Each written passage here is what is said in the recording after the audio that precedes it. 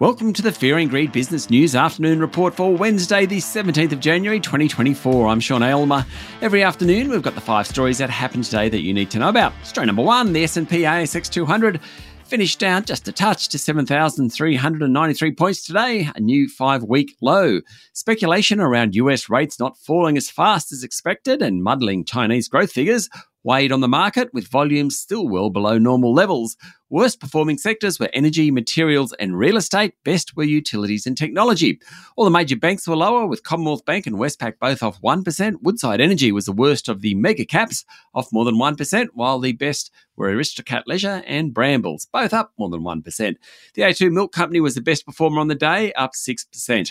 Story number 2, plenty of talk about interest rates in the US. Rates in the United States, the world's biggest economy, matter because they set the tone for rates around the rest of the world, including Australia.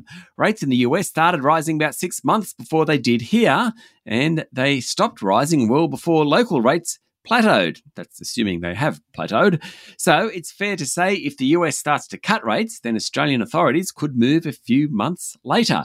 The overwhelming view in the US is that rates will start falling in March, and there will be about 6 cuts this year.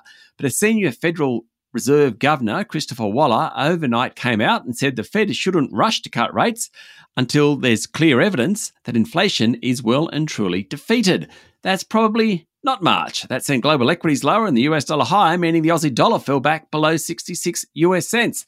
The gist of the argument is that maybe US watchers have gotten a touch over-enthusiastic about rate cuts. Story number 3, it was a very tough day for the gold miners. Evolution Mining's share price tumbled 17% after it said it had produced 161,000 ounces of gold last quarter at a cost of $1,618 per ounce. It also revised its production figures for its Canadian mine. Those numbers didn't impress investors, and majors Newmont fell 5%, while Northern Star was off 4%. Story number 4, China reached its economic goal for 2023 as industrial production and investment climbed in the final stretch of last year. Gross domestic product grew 5.2%. Data released by the National Bureau of Statistics show. Now, Beijing's official target was around 5%. Beat that. Given China buys so much of Australia's iron ore and other commodities, it's in our interest for the world's second largest economy to do well. The big question now is what happens next. And finally, story number 5, the US military overnight carried out new strikes linked to Houthi militants in Yemen amid escalating disruption to global trade, with more companies diverting their energy and other cargo to avoid the Red Sea.